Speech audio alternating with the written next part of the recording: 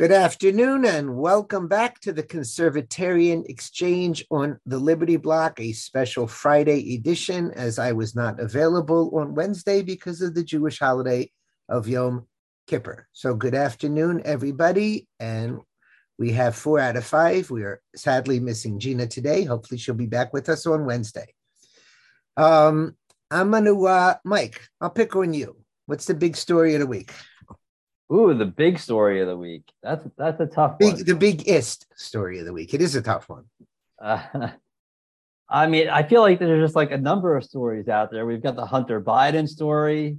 I think the big story continues to be the FBI acting like a Gestapo and going after people who are conservatives and pro-life with guns, ready to go.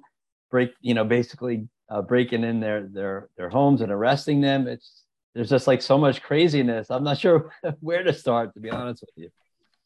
Okay, well, it's easy to link the FBI breaking into homes with the Hunter Biden story. At least got the double standard link. So that's something. I don't know if Hunter Biden's story is that big a story. Adam, what's your biggest story of the week? I think the biggest story of the week continues to be the blow up of Nord Stream, the pipeline, and the impact on the war between Russia and Ukraine. Okay. Ed P., what's your biggest story? I tend to think it's the FBI being out of control. I realize that's a bet noir for me. I think their arrest of the pro-life people was illegitimate.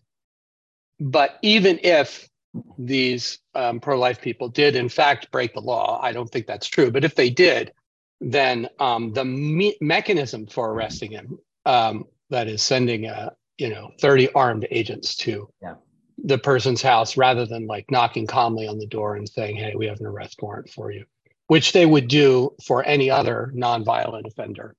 Right. I think that just shows that the FBI is long on the way to being the Stasi that I think we've all called it. And now I think the Hunter thing, I'm not sure. I'll make a prediction. I'm going to say, nothing's going to come of it. I think this is, obviously Hunter violated the law in a number of ways. But I don't care, to be honest. I don't care about him. I don't care about him smoking crack. I don't care about him having prostitutes. Right. His selling influence with his father, that's certainly a crime. That's not what he's going to be charged with.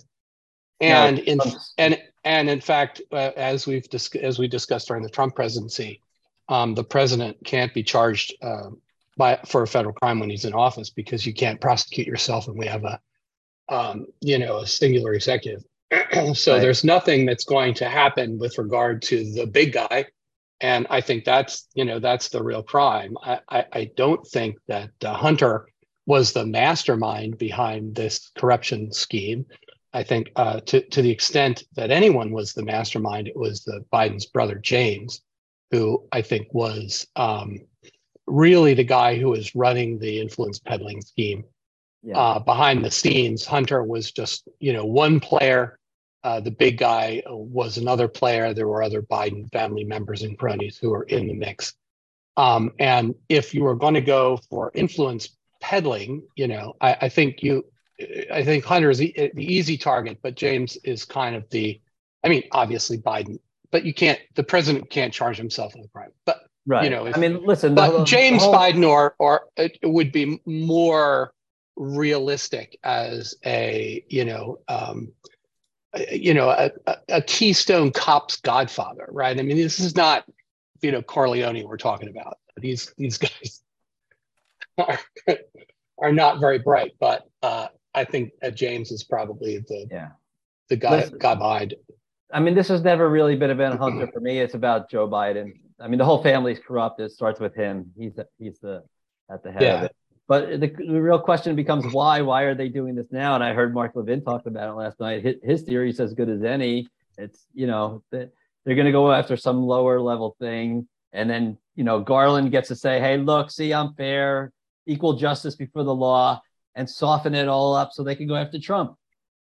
I tend to think that what they're going to do is either put out a lot of leaks saying it's coming, and then not do anything before November 8th, or I think it's even too close now. It's October 7th. I think it's really even too close to do an indictment.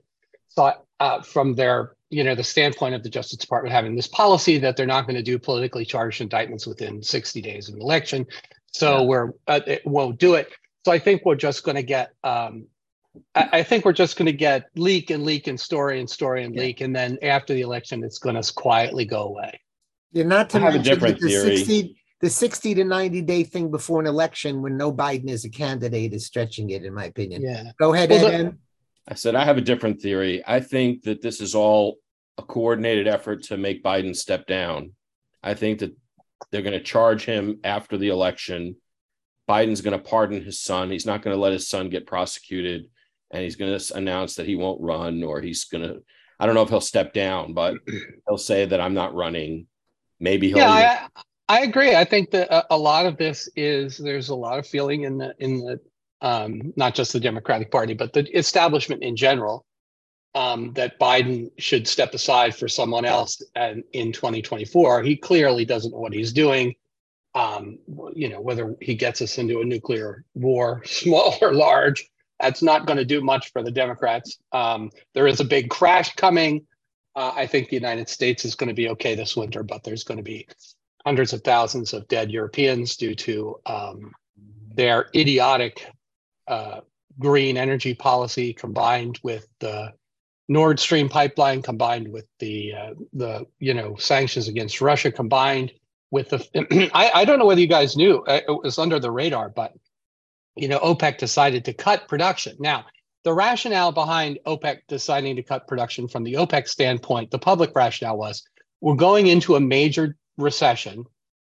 We don't want to feed oil into that to have the price of oil crash from whatever it is today, $100 a barrel, down to like 10 or 12, like it did before. So we're going to preemptively cut so that as the recession comes, the price is not going to crash. Now that was but the real reason is the Saudis are very mad at the Biden administration for trying to resurrect the Iran deal. The Biden administration is working with Russian diplomatic intermediaries, as well as the Europeans, to try to resurrect the Iran deal, take sanctions off Iran, liberate trade with Iran, bring Iran back into the community of nations. And as long as they promise for 10 years being key in Islam, if you hadn't known, not to make nuclear weapons. And the Saudis are absolutely livid that the Biden administration is going to do this. They're really mad when Obama did it in the first place. But I think there was more of a sense that it could be made to work. I think now they know it can't be made to work, and they're really livid at them. And so this was a big FU to FJB for trying to resurrect the Iran deal. And I think I don't think the Saudis are throwing in with the Russians or any of that nonsense that you see in the Washington Post. But what they are telling Joe Biden is that, if you want us to be friends, then you've got to be friends and not speak to our mortal enemies. And I think that's what caused that. And that is also going to cause the price of gasoline to go up right before the election. We are going to have a big crash. Usually it's in October. Hasn't happened yet. It's been a slow kind of decline. And I think it's basically apocalyptic from the Democrats' perspective. And I think they want, now I don't think they have anybody who could run, who Gavin Newsom, AOC. I mean, I don't know who they're going to run in 24 that's going to, be better than Joe. What they need a person of color to run. And if you look, Cory Booker, I don't know. Stacey Abrams. Come on, Stacey Abrams.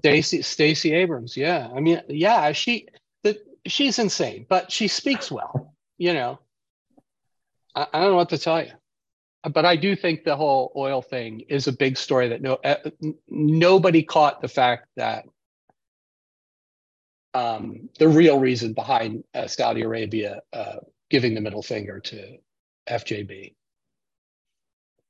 I think all that's right. And I mean, I've been predicting a crash was coming for a long time, and it's already October 7th, and I'm starting to wonder if I'm going to be either wrong entirely or just wrong in the timing. But I couldn't agree more. I think that the Fed continuing to dig in on the rate hikes is putting a lot of pressure on the world economy. And I think that the Saudi cut of the OPEC oil cut and the Nord Stream blow up is really going to harm the Europeans tremendously.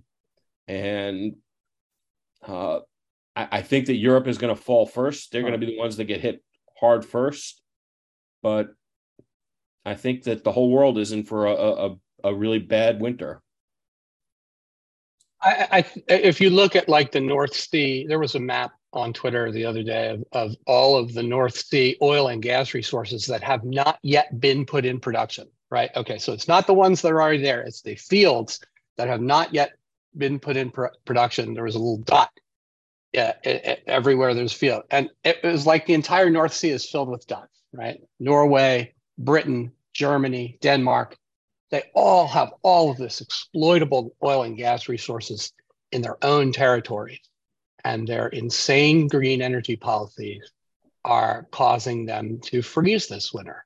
I'm not a particular fan of autarky like most libertarian types. I think, the trade is good, but there are some reasons, and we can see them right now, why large countries, so call it the EU or the United States, needs to have certain important commodities like energy and steel and aluminum, right, and microchips and pharmaceuticals.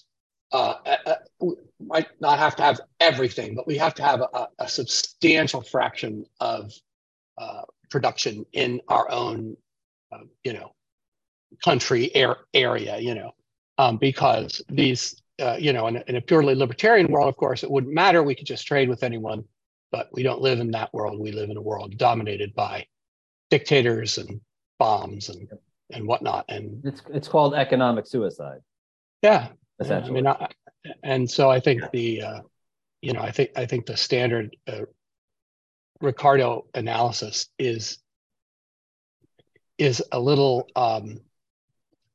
fantastic. I mean, it's in a fantasy world, and it's right in that little sandbox where Ricardo was making his, comparative advantage. Comparative advantage. Yeah, I mean, obviously, given the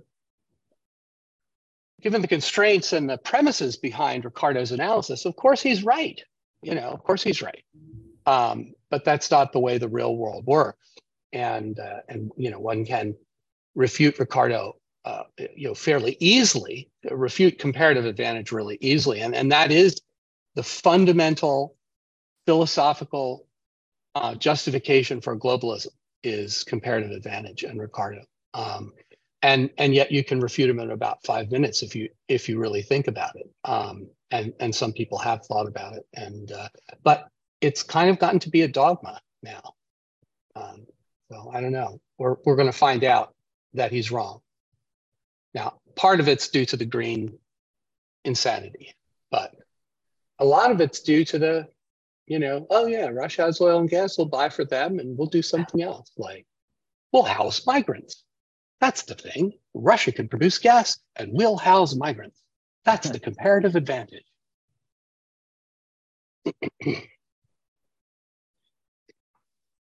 Okay. That's been a cold winter. Even if they indict Hunter Biden, it'll be on something weak. Nothing will come of it. And or his daddy. Well, it already is. It already is. The gun charge is a joke compared to. Well, actually, I level of 10 years in prison, but it's not going to go anywhere because, yes, he'll be pardoned. Biden will pay nothing for it because he can't be prosecuted and he's not running again and he'll be dead in a couple of years. So I think he won't be prosecuted. I've read just before the show that all of us have probably bought firearms. Probably not you in New York because you're not allowed, but the rest of us have bought firearms. And you fill out the form 4473, which and you swear under penalty of perjury a bunch of things. You're not a convicted felon. You're not on drugs. A couple of these things, and you're not allowed to smoke marijuana. That's one of the things because it's still Schedule 1 federally, and this is a federal form. And except for me, a ton of people who have guns and buy guns smoke marijuana nowadays because it's legal in all sorts of states. And they check that same box Hunter Biden did on the 4473, and they absolutely do not get prosecuted. So yes, it's a crime. Yes, it carries a 10-year sentence. No, I do not think they're going to indict him on it. Because they don't indict anybody on it, really. Well, again, unless it's just for show. You do it for show. I think it's not for show. I think it's part of the selective prosecution that we're seeing. It's usually aimed at our side, but I think that Biden has fallen out of favor, and it's going to be used against him.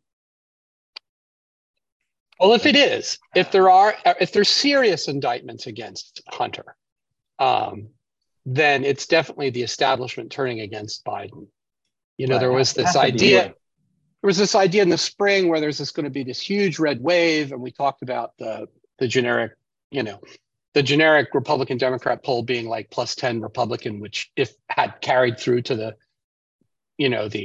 election day, it would be like the largest win, 60, 80, 100 seats for the Republicans. A couple of things intervened. A couple things intervened to bring that down. I think the Dobbs decision, the Roe thing. I think the fact is that I don't think that the Dobbs decision is having any impact. I mean, the Democrats. I'm not going to agree with you on that one. I think it gave them a pretty big issue to run on, and they are using it.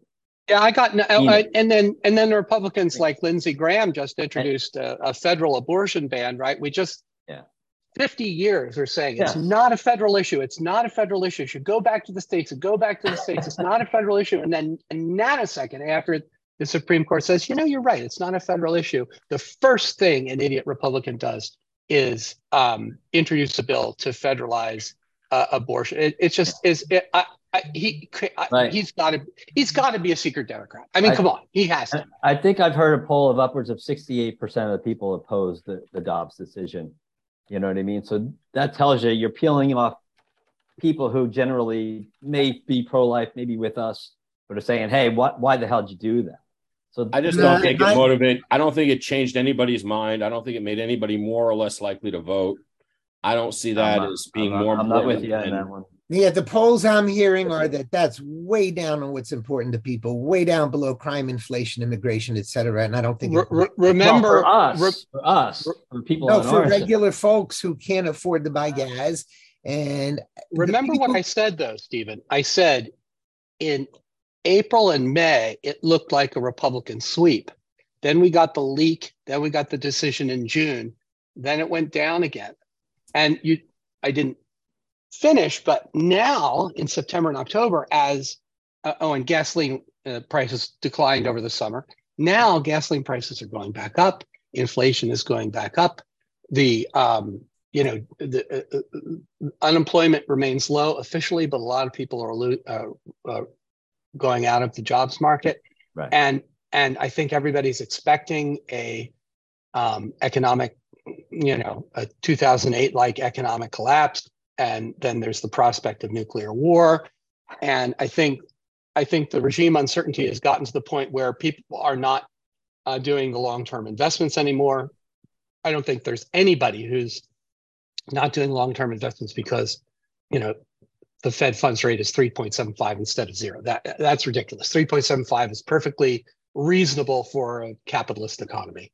But I do think people are thinking stuff is going to hit the fan pretty soon, and that's causing anxiety. And I think it's turning back towards the Republicans. And the Fed has said explicitly that they're gonna break things, that they're gonna ride this out. They're not gonna stop even if unemployment ticks up.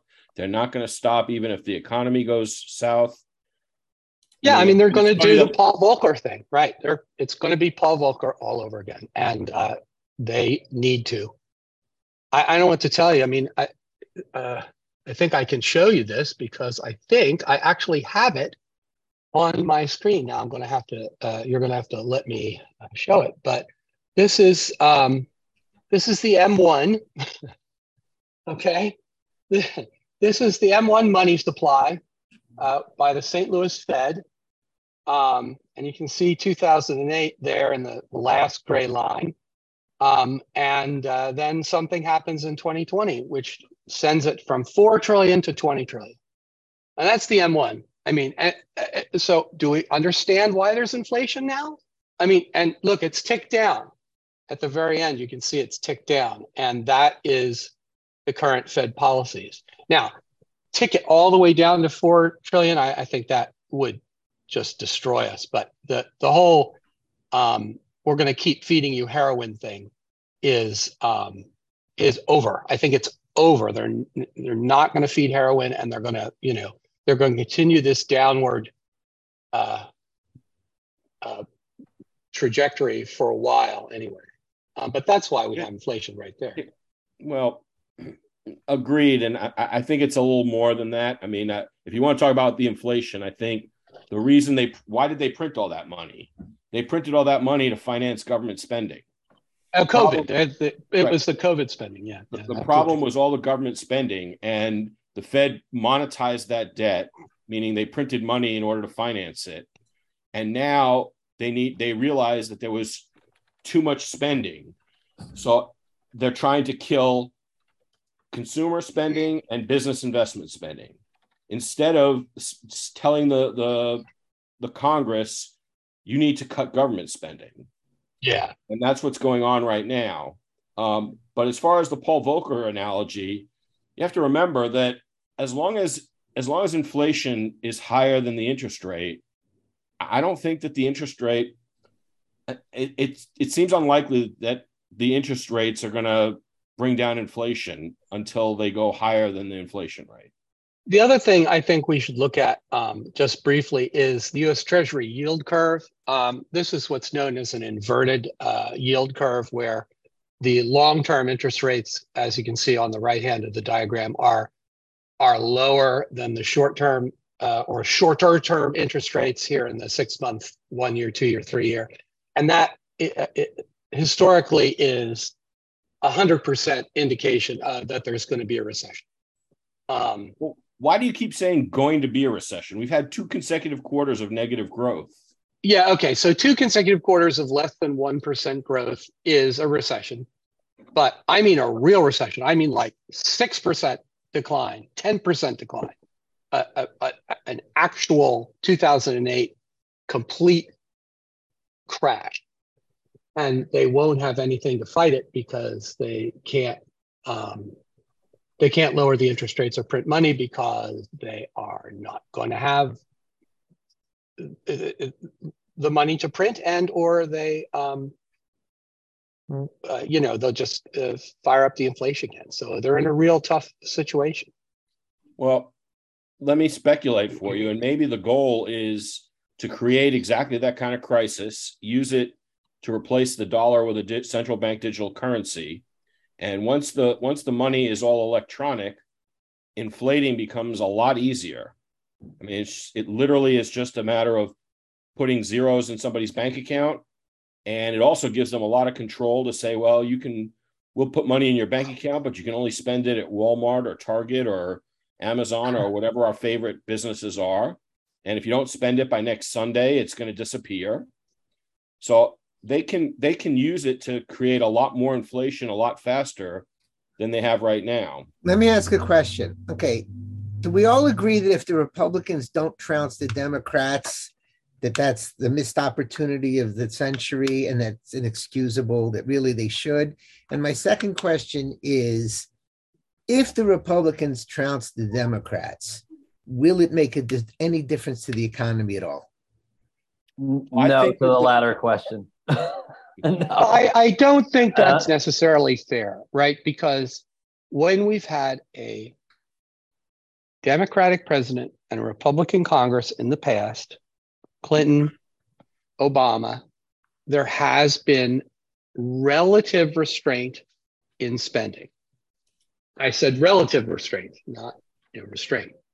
Clinton, there was actual restraint, but in Obama, there was, he went off and spent all that money.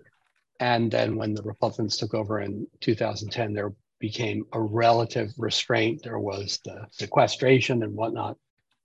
So I think it's possible that there would be some sort of pullback on spending. I think there's a rationale for it too. Those 87,000 new IRS agents. That's the rationale.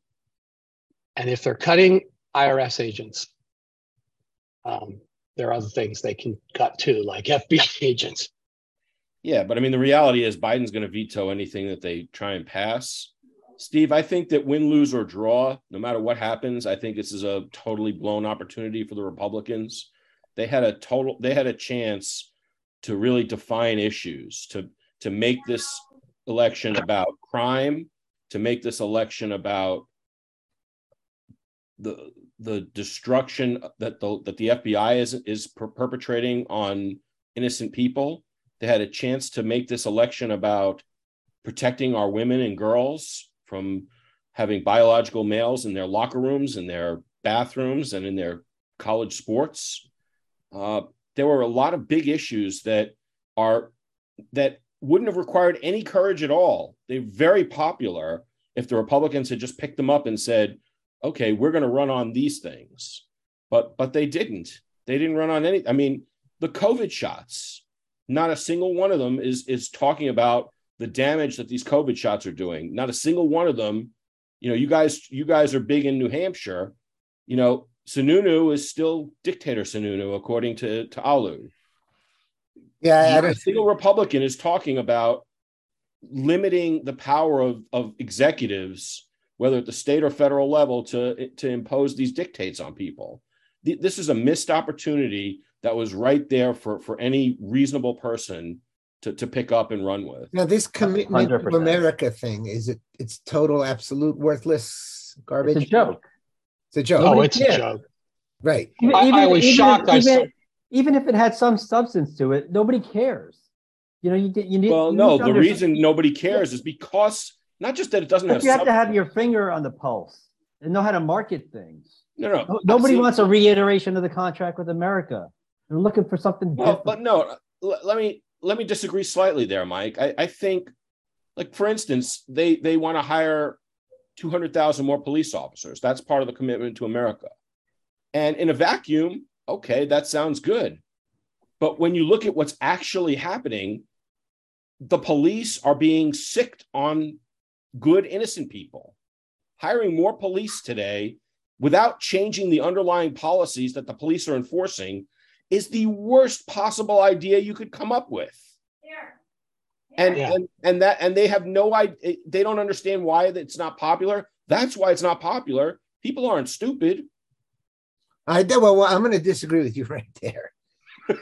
No, and people really are stupid. And every time I hear a pundit say, what do they think? We're idiots? We are idiots. We keep voting for the same people. We voted for all of this. So unfortunately, people are stupid. But so, I mean, there's 5 weeks to the election. No one's going to run strongly. There are even people on our side that don't have the point of view that you just were espousing. Yeah, we see it. And we get ticked off about the way law enforcement is acting. But I think there are a lot of people on the right would say, yeah, there's a lot of crime going on. Give me 200,000 more cops. Right. They just blindly talk back the blue. But that's why you need some intellectual person with a brain to if you're going to come up with a policy like commitment to America, how about explaining, go ahead. No, there's a brain, yes, but there also has to be a will. And we know the bigger problem with the GOP is a lack of will to take on some of these hot button issues and actually stand up for what the base believes in. You just don't do it. I mean, there's all kind. You're absolutely right. There's like I could probably reel off 6 hot button issues right now. Have you heard him really touching on it? I feel like I don't hear anything from most of these guys right now at all. I mean, it's a joke. No, they don't have a uniform messaging campaign, which is obvious because they don't have a message. More cops in certain crime-ridden areas, if they actually, address the crime. What does crime help? What does cops help when there's no bail laws? Come on. And by the way, I'm conflicted about bail as a libertarian, but it's not the problem of cops. The problem is cops don't want to arrest people who are out in 2 hours. Right. I mean, that's what's going on with in New York and whatnot. I do think that the libertarian solution is stop the anarcho-tyranny, and that certain groups have no laws apply to them, like the people who get out in 2 hours, and other groups like the Kyle Rittenhouses of the world and the J6ers, various others, have the book thrown at them. And the truth of the matter is a liberal interpretation of self-defense, and the crime would stop. Oh, you mean like DeSantis said? We're a 2A? Yeah, exactly right. That's exactly. And the problem is that Florida is not a 2A state. Okay, Florida, you have to go get a license. It's not constitutional carry. So the truth is, that's not something he should be bragging about. Yeah, but it's a shall issue state. I have a Florida concealed carry license, so it's not constitutional carry. But at least he said that we will protect our own property, and at least he came out and said that 3 of the 4 people arrested for looting were illegals. Yes, he's definitely the best, but he's not running the congressional election cycle in November. Maybe he should be the one. You know what? For his sake, I hope he doesn't get bitten behind over this hurricane and the insurance market down there, because it's a damn mess down there. Florida's got to be the worst state, and it's probably one thing that may well be a black mark on his record. What's going on down there? I don't know if you want to talk about the whole insurance market.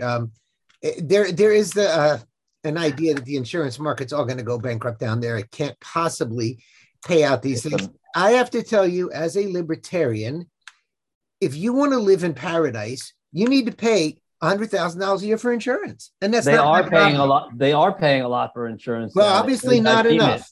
Obviously not enough. Well, listen, believe me, I've seen people with policies like $4,000, $5,000 down there. The national average is like $1,400. What did I just say? And you've got to have. Oh, Mike, okay. What was the number I said?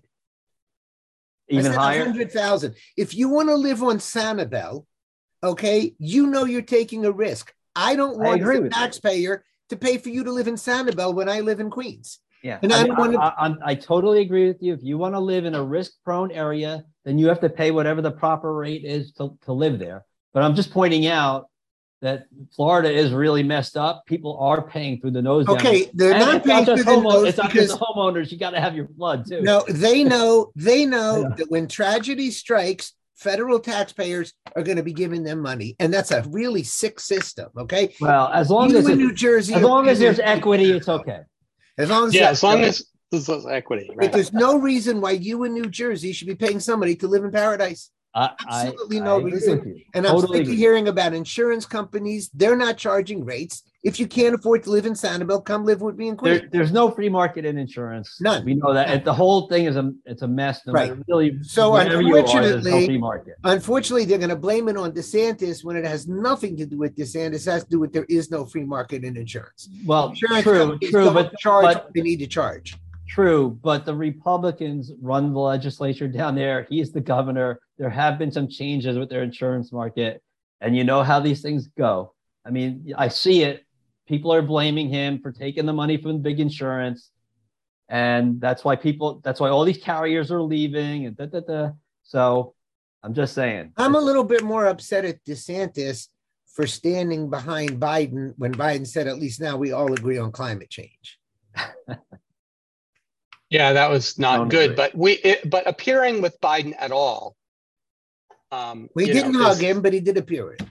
Oh, yeah. I mean, you knew he was going to blame it on. I bring that up. I thought I brought that up recently. You did. I took it from you, Mike. Christie and Obama. Yeah. Yeah. I don't know. You kind of have to appear with him from the standpoint of we're all working together to get this cleaned up.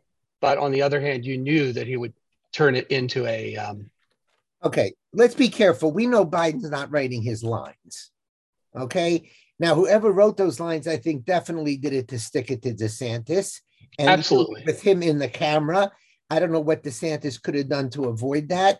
I don't think it's a good look whatsoever for him, since that is what they're going to, hit him over the head with when he runs for president. Yeah. Yeah.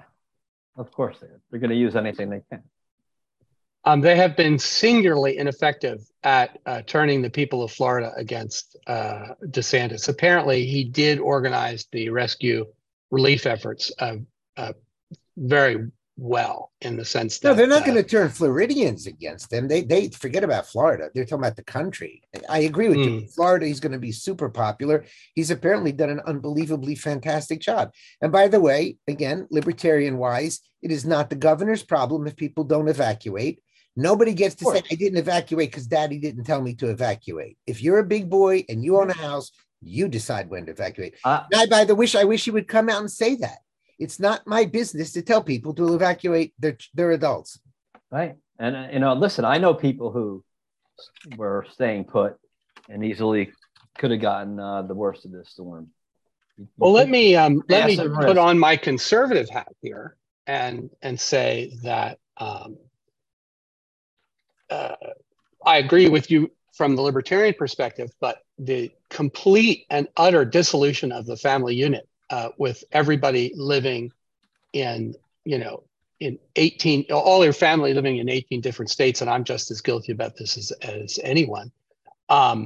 When grandma, who happens to live in Florida because that's where grandmas go to live, when she needs help evacuating, her son's in Seattle, her daughter's in Minneapolis, and they both got grandkids, and they can't be flying to Florida, and nobody's flying to Florida. People are getting out of Florida and fly to Florida to get grandma so there's a lot of this. It's not the governor's job, period. I'm not saying it's the governor's job. I'm saying that the dissolution of the family geographically, which is caused by our particular economic situation in the last 20, 30, 40 years, has made it difficult for elderly people. My mom's elderly. There's no way she could evacuate on her own.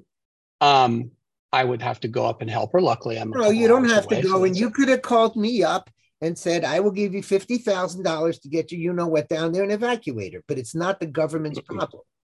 And you knew when you moved her down there, listen, my whole family lived down there. You knew when they moved down there that this is what they're subject to.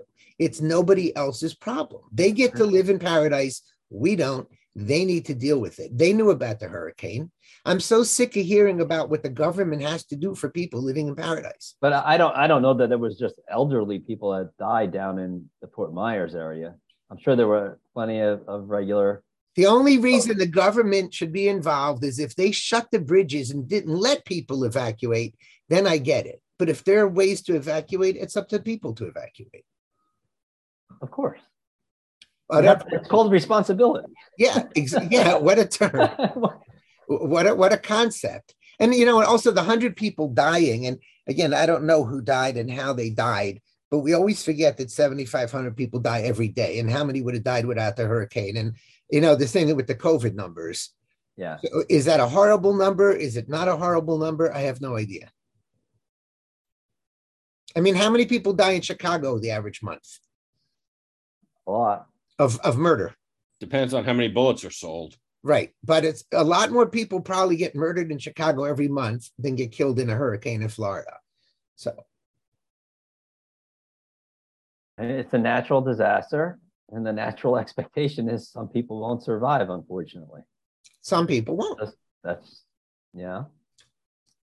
And it could happen even if you do the right thing. Okay, I want to move back to Biden, and Edem, I want to bother you for a minute because we're talking about Biden pardoning his son. There's a story out there that he either did or is going to blanket pardon every marijuana user. Have you seen the story? I haven't seen the story, but I'm aware of the story. I've heard about it, but I haven't read any details. Now, it's no secret that I'm for legalizing marijuana. However, I always thought a president can't blanket pardon. I thought he had to pardon individuals. What's the truth? I don't know the answer, but my sense would be the same as yours. I think that a pardon is a personal thing. I don't think that he can just waive the law. Right, because I think whether during Trump or someone else, they were saying he'd have to like literally sign for every single person. And this story is out there. He is literally saying anybody who was convicted of a federal marijuana thing is off the hook. So I don't know what's going to happen with it. I don't even know where it's holding. Did he do it or is he going to do it? I wasn't clear. You guys hear anything more specific about it? No, but it does sound like it's one toke over the line. Let's be honest, right? The number of people in federal prison for simple possession is got to be in the single digits. It's crazy. The idea that there are these large number of people in federal prison for simple possession of marijuana is like, oh, I have a bag. And they were pled down from the FBI comes and arrests you and throws you in prison for 10 years. The idea that there are people in prison, this is ridiculous. There's nobody in prison. No, there are plenty of people who are in prison who had pled down from trafficking right. or whatnot. But even then, I can't even imagine pleading down to simple possession on a federal level.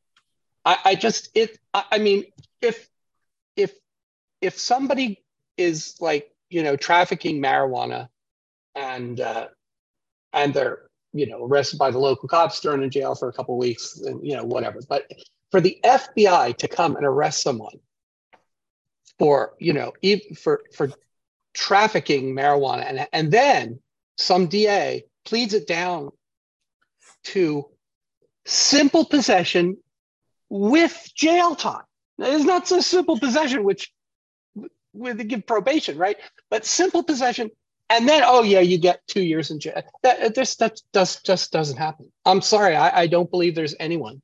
I mean, if there is one, I would like to know the circumstances of that case and the pleading down, because no one, if you're pleading down to simple possession, is going to get jail time. And it's just not going to happen. Wait, are you publicly calling for anyone who falls into that category to come on our show next week? Is that what I'm hearing? Yes. Anyone who is in prison or who has been in prison, federal prison.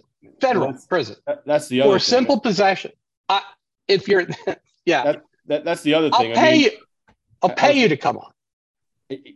I'm sure that Biden himself hasn't prosecuted anyone like that. I doubt Trump did. And I bet Obama didn't. I mean, if anyone did get jail time for marijuana possession, they've probably all been released by now. That's probably a good point. No, but pardoning them at least wipes off their record, right? True. So I don't know. And I don't even know who's talking about this issue, but I was curious about the legality and who gets to determine. Does the Supreme Court get to determine what the president's powers are? Say that again?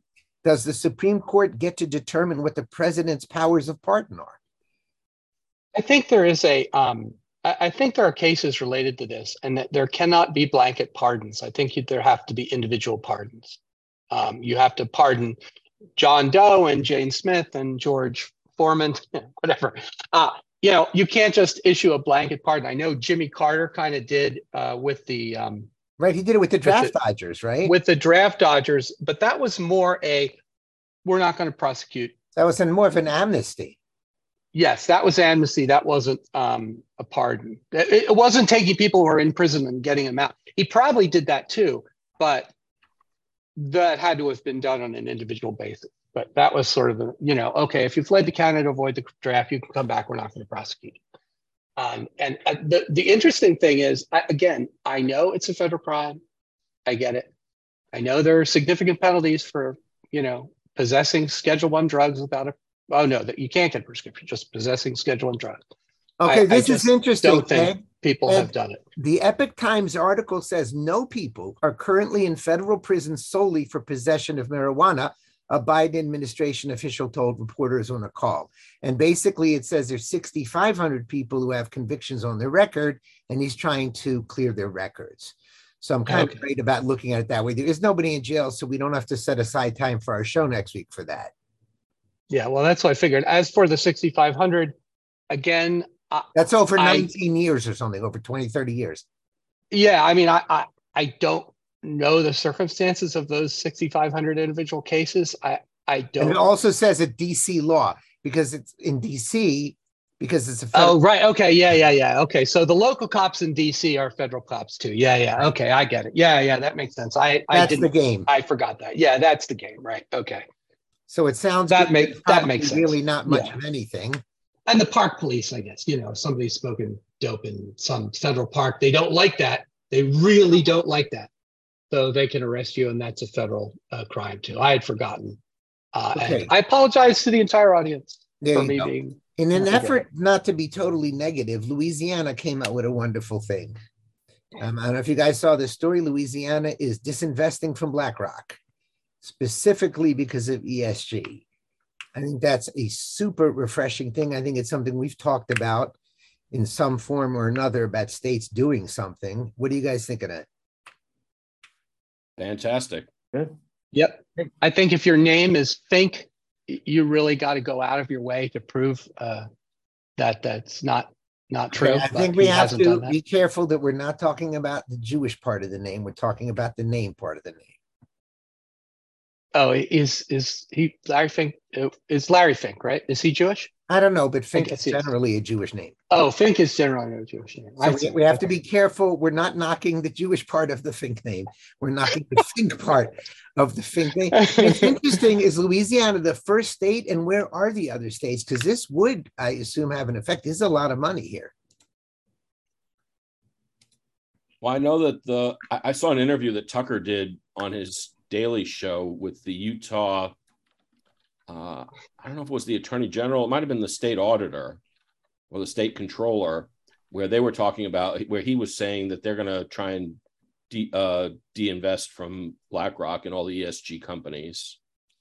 Now, are there people, and we've spoken about this, I think, in other contexts, can someone who has their pensions invested in BlackRock sue the state and saying you're losing money by disinvesting from BlackRock? I think generally not. I mean, it depends on the plan arrangement. I mean, the plan administrator is a fiduciary and is given certain discretion to make investments in the interests of the fund. And I think that they have to make disclosures as to what's going to be in, if you have a 401k and they have, 10 different options, they have to disclose what's in option A, what's in option B, what's in option C. And I think they just have to disclose it. I don't think that there's any. He doesn't have to invest it in the best return. Well, that would be easy to prove that ESG is not the best return, right? I mean, so that's a go nowhere, especially in Louisiana. No, but I mean, I don't know if you have multiple plans at your job, Stephen, but usually there'll be different choices. You can have the capital, the really risky investments, the bond investments, the moderate risk investments. I mean, you can have different types of investments. I mean, they're not obligated to get the highest return, because the highest return is also going to have the highest risk. So they balance it. Okay. I mean, and that's up to whom? Who decides where the state invests their money? Well, I think you have the business judge. Usually the business judgment rule is going to protect the asset managers from the decisions they make. As long as I'm talking about state pensions, not businesses, the state pensions. Right, but the state pensions are going to be invested through some sort of a plan, right? There's going to be a plan. It's not going to be maybe a 401k or a 403 plan, and it's going to have different types of funds that you can invest in, and they'll disclose, this one is, this one only invests in treasuries. This one invests in, tech funds. This one. Maybe am I making a mistake? When the police department has, I don't know, $100 billion in a pension fund, isn't that invested by the state in one lump sum controlled by a controller or something? Oh, that part. Okay.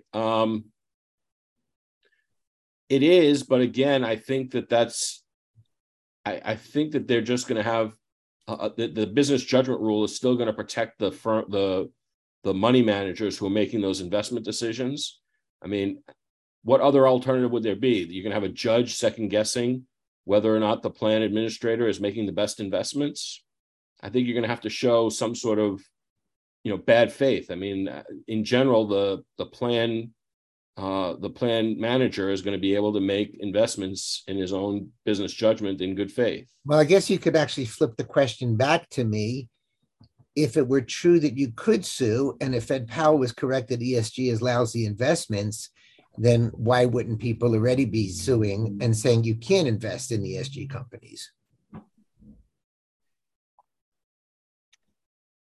I mean, that's I mean that would be hard to prove, but I don't see why you couldn't try if you had the $1 million to mount a lawsuit. The one federal pensions. The one federal thing that might solve this problem, as we know, we all have 401ks, and some 401ks invest in like mutual funds or things like that. Others or EFTs. Some invest in like individual stocks. So mine is mostly individual stocks, some funds. And I get to vote my shares of individual stocks, but some guy in New York gets to vote my shares in the funds. And I realize that this is a difficult solution and could never have worked back in the day, but now we have computers. And so that's the idea that, okay, you get to vote your shares in the funds if you want, but you're taking away the power of the fund managers to vote the fund shares. See, right now, who owns public companies, right? I mean, basically, yes, I have 10 stocks of or 10 shares of Tesla or whatever. But the people who own public companies, the people who control them, are the 300 or so fund managers in New York, all the same. They're all stamped out of the same mold. You can read the various books about what they are. They own the entire economy because they vote a majority of all the shares of all the public companies because they're the fund managers, right? So the idea is these companies, do what they say because they own everything. I mean, you may have a share or two here, but you have not enough to own these companies. The fund managers control them. The whole economy is owned by these 300 guys in New York. So the idea would be to take away their power to vote the shares that they control and to give it to the people who actually own them. That is the people who own the funds. Then they have no power to control the board. They have no power to tell the board what to do. They still have some power because they are the fund managers. They can say, okay, I'm going to put this stock in this fund or take this stock out of this fund. And that's a huge amount of power, but they don't get to impose their will on these companies. And that is the federal solution to that problem. I don't have any, my libertarian hat has nothing to say bad about that. My conservative hat has nothing to say bad about that. Just take these 300 people own the whole country, take that power out of their hands and give it back to the people who actually own the fund shares. And this is a suggestion that has been put forward by Republicans. Okay. You mentioned Tesla. I'm trying to reach Elon Musk's hairdresser because only his hairdresser knows for sure. Will he or won't he? Will he or won't he? Buy Tesla? He will. Buy Twitter? Yes, he is. It's going to happen. I heard it's not happening. I heard that they're holding him up. They're saying unless you agree to not fire anybody, unless you agree to not reinstate everybody, we're not selling it. They just sued him to. I don't. That is true, but that's what I'm also hearing. That right now, even though he's saying I will buy it at full price, they're saying no. Yeah, I heard that too. That's not gonna. I mean, they're just pushing it off because they don't want Trump to come back before November 8th. They're just going to push it off until after the election. But they have no. It's going to go through. Oh yeah, I mean they're just trying. I mean, because if he took over tomorrow, like he has the money, he takes over tomorrow. I make my $50, he issues an order, unban everyone who has been banned for, not being a bot, basically. and we're just going to clean the slate and start over again. And that would be the end of the world. I mean, that would be the end of the freaking world, and that's what everybody's fearing. So they're just going to push it off until after the election. Okay, Ed, based on your legal knowledge, can they not sell to him? Is there any way they can get out of it if he's agreeing to the original contract terms that they all signed? I mean, they just sued for specific performance, and specific performance means we want to enforce the deal as is. I think it will be if he wants to go forward. If they both decide they don't want to do it, I suppose they could just both walk away. But if he wants to buy it, I don't think they can put new conditions on the sale that aren't in the original terms of the deal. And if he wanted to buy Twitter. He threw this out there because he didn't like the banning. But then he's thought about it for 6 months or 8 months or however long it's been. And he's decided, no, Twitter isn't the play. The play is this thing he's calling X, the app for everything.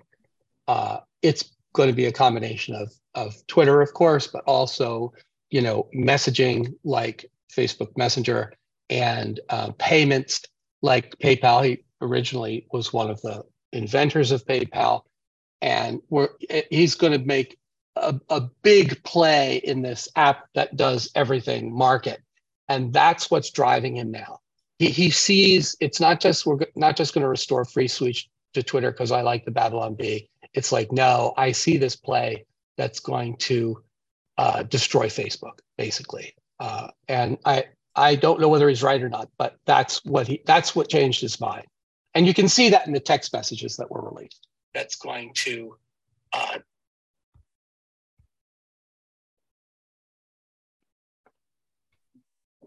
Sorry, my phone went off. Oh, we had an echo there. Okay, so we all think it's going to go through. We think if it does go through, he will reverse most of the deplatforming. Well, he's got to fire Parag Agrawal and Vijaya. On again off the relationship between Elon Musk and Twitter. Oh, sorry, I got to shut this off. But I see it says here, this is ABC News. Yesterday's story, Elon Musk accused Twitter of failing to accept his restored offer to purchase the social media platform. Yes, that happened. But I mean, that's again, they can only delay it. It's going to happen. And they want to delay it because they don't want to be ordered to restore Trump in particular, but all these other people before the election. That's 2 years away. No, this election. This election? The midterm. Yeah, okay. This election. Yeah. Gotcha. Yeah, very interesting. Okay. Any other issues people want to cover? You want to talk about equity? Are you going to give us equal time to talk about it? Of course. Okay. It'll be very equitable. Talk about equity. No, I think it's interesting. We talked about it through our own little messaging platform about how we got Kamala talking about dispersing Hurricane Ian aid based on equity. We have the Fed talking about implementing policies based on equity.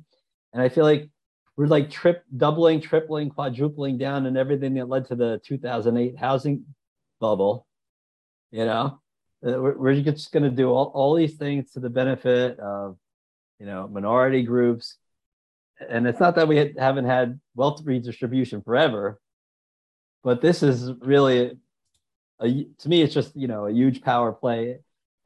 To me, it's almost like implementing all the things that Al Sharpton used to do when he was in New York and had the shakedowns down to a T. It's basically making government policy out of shakedowns and guilting the rest of us into, forking over taxpayer money to go to all their special interests.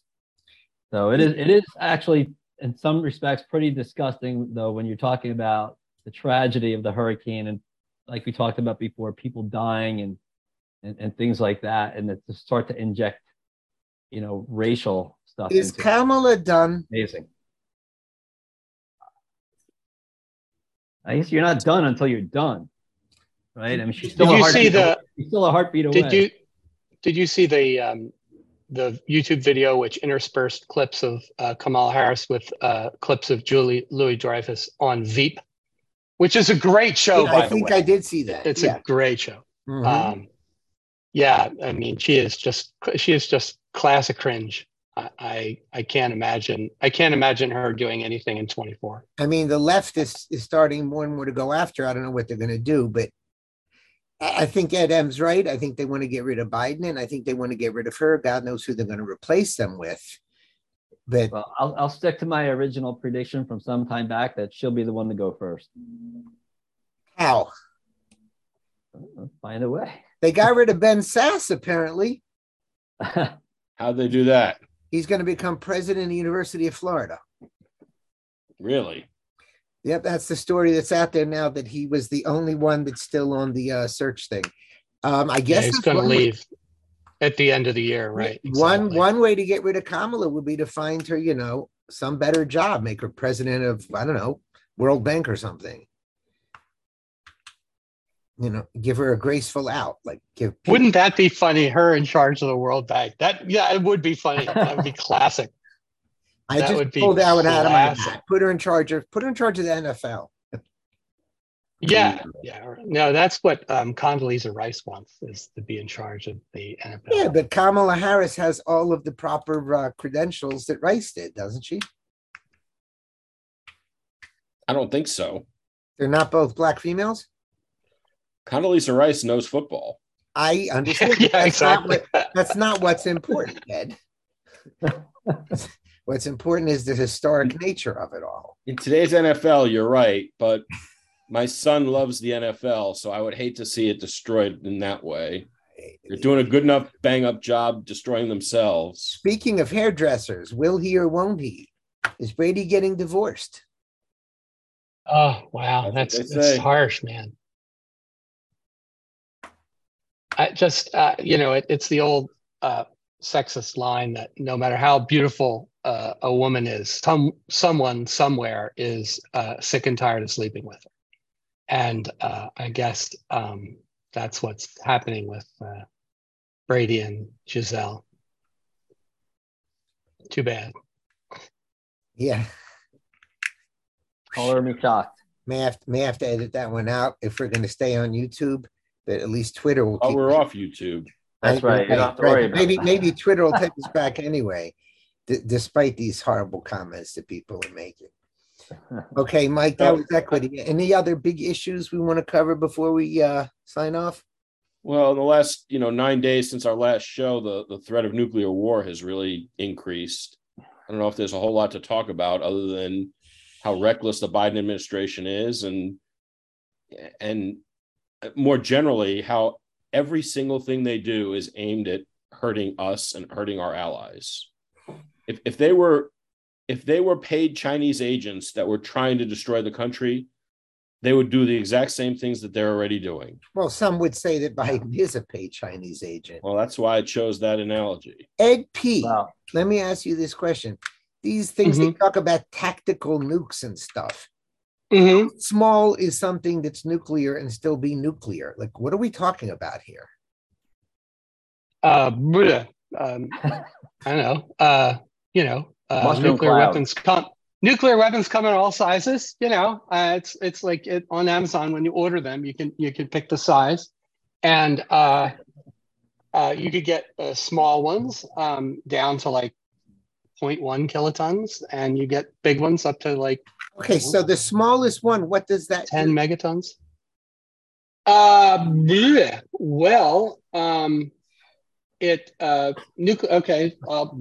Nuclear weapons have three basic effects. The first is, four basic effects. The first is prompt radiation. So, the neutrons that come out, and that can kill people. The second is blast.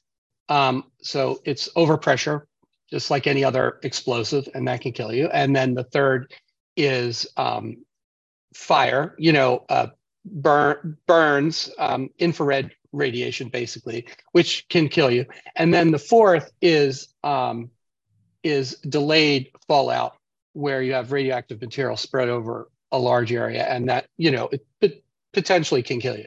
So those are the four things that it does. The design of the weapon, you can choose which one is more powerful than the rest. You can basically design weapons that have more radiation and less blast and thermal, or you can have more blast and less. There are design parameters. If we, he's not going to get one, is he? No. Yes, I'm going. I'm going to desk drawer for a nuclear bomb. I'm going. This is the book. This is the if I can get it with the stupid thing. The effects of nuclear something. Yeah. Here, let's turn off the virtual But background. in other words, are there bombs that are smaller than the ones we dropped on Japan? Yes, the one here you want to know what this is unclassified. All the unclassified information you want to know about the effects of nuclear weapons, along with charts and graphs and equations, and this is it. This is the book, and so yes, the ones we dropped on Hiroshima and Nagasaki were between 10 and 20 kilotons, and the ones that the modern ones can come at a tenth or even 100th the size of those, and they can come in. So it's 10 not times the end of the world if he used a small nuclear weapon, is it? No, they're not particularly militarily useful. The plan, the United States plan in the Cold War was like if you have a massed, like 1,000 tanks all kind of pushed together going through the Fulda Gap in Germany, trying to push into West Germany, then a series of low-yield nuclear weapons could take out that mass of tanks, and that was in fact our strategy back then, because we didn't have the troops or the artillery to do that. So that's kind of the one kind of military use that we have for nuclear weapons. If there's massed armor, massed infantry, you can kill them. The thing is that that's not happening in Ukraine. There are no masses of anybody in the Ukraine side. The Ukraine side has, since the beginning of the war, learned to be very, very spread out. Because if you're massed together, you can be attacked by regular artillery and killed. So they have learned not to mass together. So I don't think it would be particularly militarily effective. I do think that if he blows up, and if you can blow up a nuclear weapon on the ground, which creates a lot of fallout, or you can blow it up in the air, which covers a larger area, but creates less fallout. And I think the first time a radioactive cloud from a nuclear weapon detonation in Ukraine wafts over Poland, they're going to invoke Article 5, and we're going to get a war between NATO and Russia. All nuclear weapons do that? That's what I'm trying to figure out. If he drops a small nuclear weapon in Donbass area, is that going to affect Poland? No, but there's a difference between affect and detect, right? It's certainly going to be detectable in Poland. And of course, everybody's just deathly afraid of radiation because they haven't read this book. But they'll be able to detect. It depends on if the wind blows, west, then it won't go over Poland until it gets around the world. But it's going to, you can detect very low levels of radiation. So. But Stephen, I remember when I was in like 7th grade, there was 7th or 8th grade, there was the last Chinese test, atmospheric test. And we were all told to stay indoors when the fallout came over the East Coast. And that was a test in Central China. I think I saw a recent PSA that all we need to do is get inside and wash ourselves with soap and we're okay. But Stephen, you suggested that maybe it's not such a big deal. I don't think that Biden might be pushing for. I don't think that Biden is trying to provoke Putin into using a nuke for military purposes. I think it's political. I think if Putin uses a nuke, maybe that's an excuse to reimpose a whole bunch of lockdowns and other violations of civil liberties. Maybe it's an excuse to alter the voting system.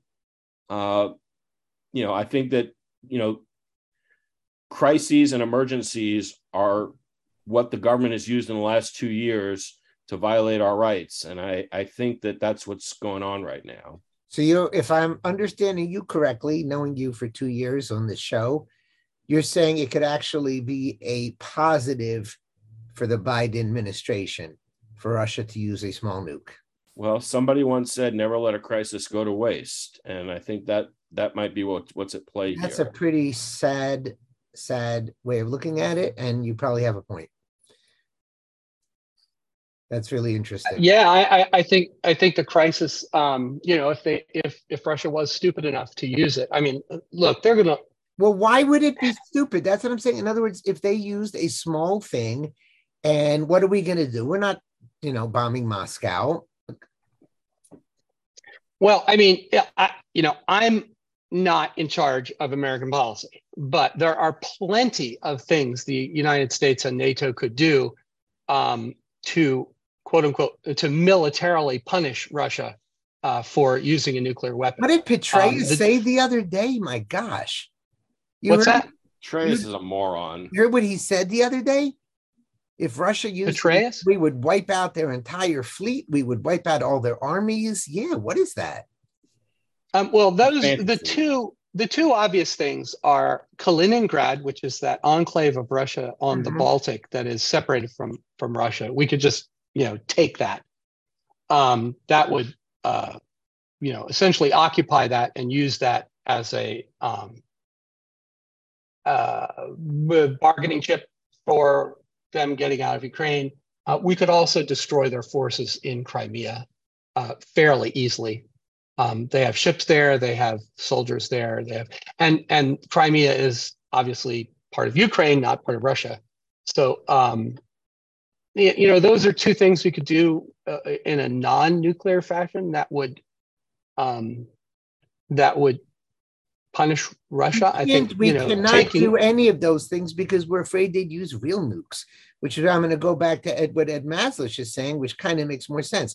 We're not bombing Moscow, and we're not going to fight Moscow if they use nuclear weapons. It's not happening because it's still mutually assured destruction. And I think Ed Maslish's point is kind of interesting that on the contrary, it wouldn't be a horrible thing for us if they used a nuclear weapon because look what it would let the world do. We could crack down on everybody to save them. Yeah, I mean, I think that the United States would not bomb Moscow if they used a nuclear weapon in Ukraine. I think the United States would do proportionate response, which has been our policy since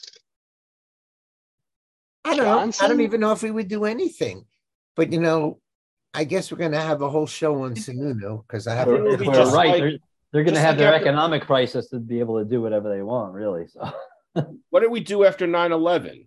Did we go after Saudi Arabia? No, we sicked the TSA and the Department of Homeland Security against American citizens. I think the same thing would replay itself right now. Right. I don't think I'm sure there is a Patriot 2 electric boogaloo sitting in a drawer somewhere at the Department of Justice that would be immediately sent to the Congress for passage because, of course, we can't have any domestic terrorists in this nuclear situation. And remember, any Putin supporter is a terrorist, right? Is a terrorist, right? That would be the there game are plenty of people on the right. There are plenty of people on the right who actually still like Putin because it's being based on the whole gay issue. So. Well, I wasn't going to bring it up, but it is notable, of course, how the media acts in lieu of what happened with the pipeline. The whole idea that they're trying to pin it on Putin is just absolutely absurd. It wasn't like they were using the pipeline at this point anyway. Maybe 20% was being pumped out. So they're both zero. They're both zero right now. I mean, if he wanted it to go to zero, they could have turned the knob and it would have been zero. But it really is fascinating how the media, continues to pound this whole drum about your. I think I asked this lackey and all this crap. If they went into Tucker's house and arrested him with the FBI. Nothing anybody could do about it. No. I would hope that he's preparing for that right now. How? Doing what? I'm not sure, but I would think that he's well aware of what has happened to John Eastman and Roger Stone and all these other people that Tucker has brought on his show and interviewed and talked about.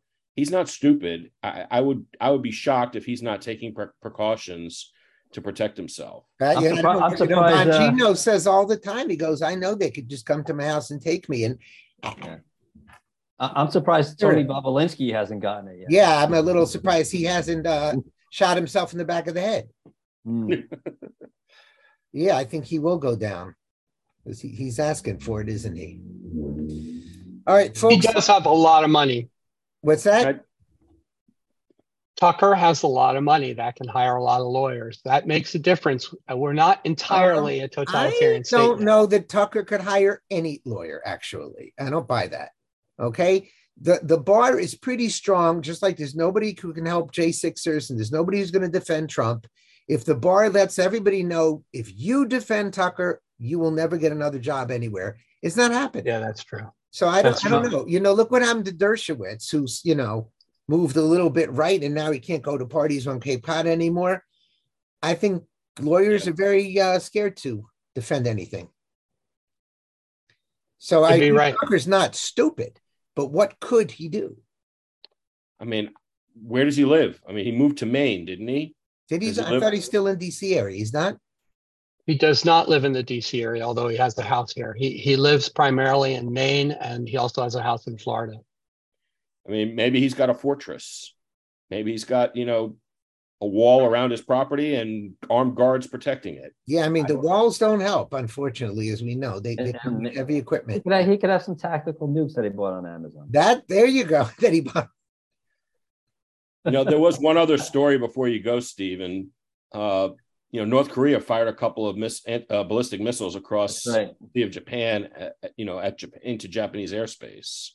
And, whether that's just Rocket Man being a little loony or if China is directing its client state to be provocative, we don't know. But does he really think he's upset that the FBI found his love letters to Trump in Mar-a-Lago? Maybe that's why he's acting out.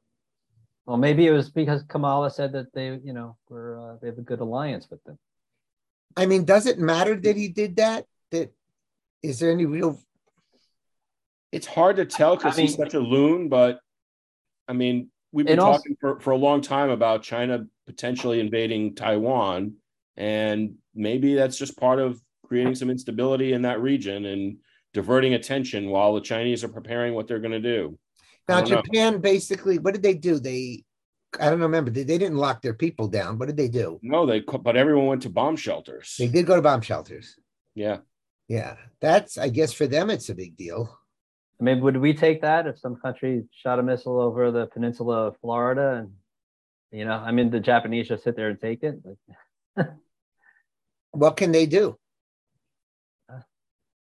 The thing is about the missile, the missile thing is this, and I think people don't understand it. So I'm going to try and explain.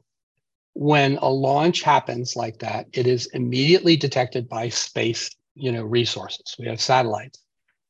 I don't know whether we have that infrared. I don't know whether we have radar satellites that can track it immediately, but we certainly have radars in ships in the sea, and they track it.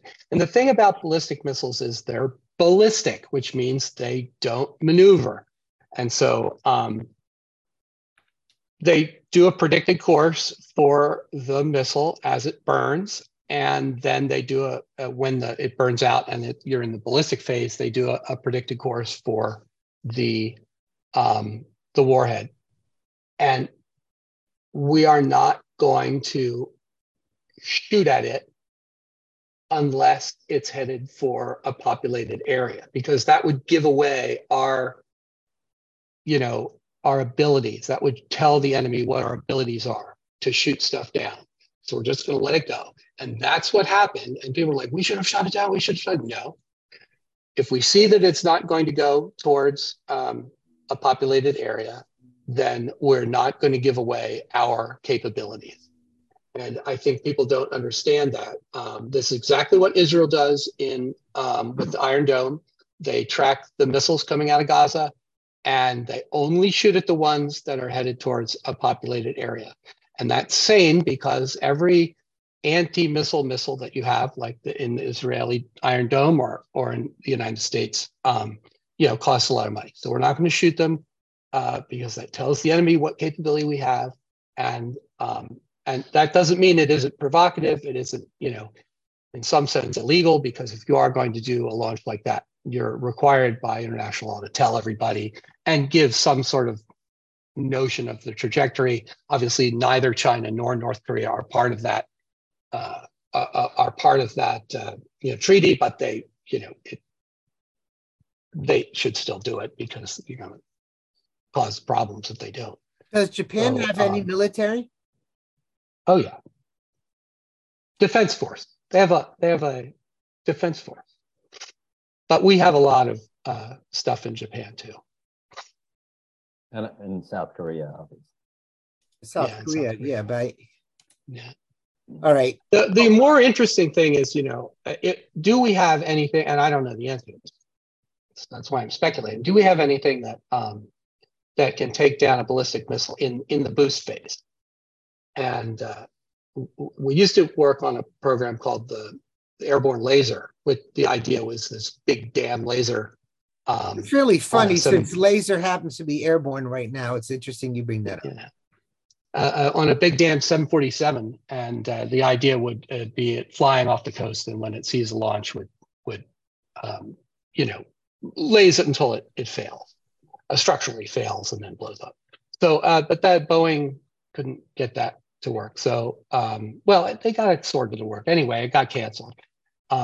I guess because a big fat Boeing 747 flying off the coast is a big fat target for any aircraft missile. So there's a defense issue there too. But if we do have something that can take it out in the boost phase, that would be very helpful rather than let it go up and then start to come down again before we target it. And I don't know the answer to that.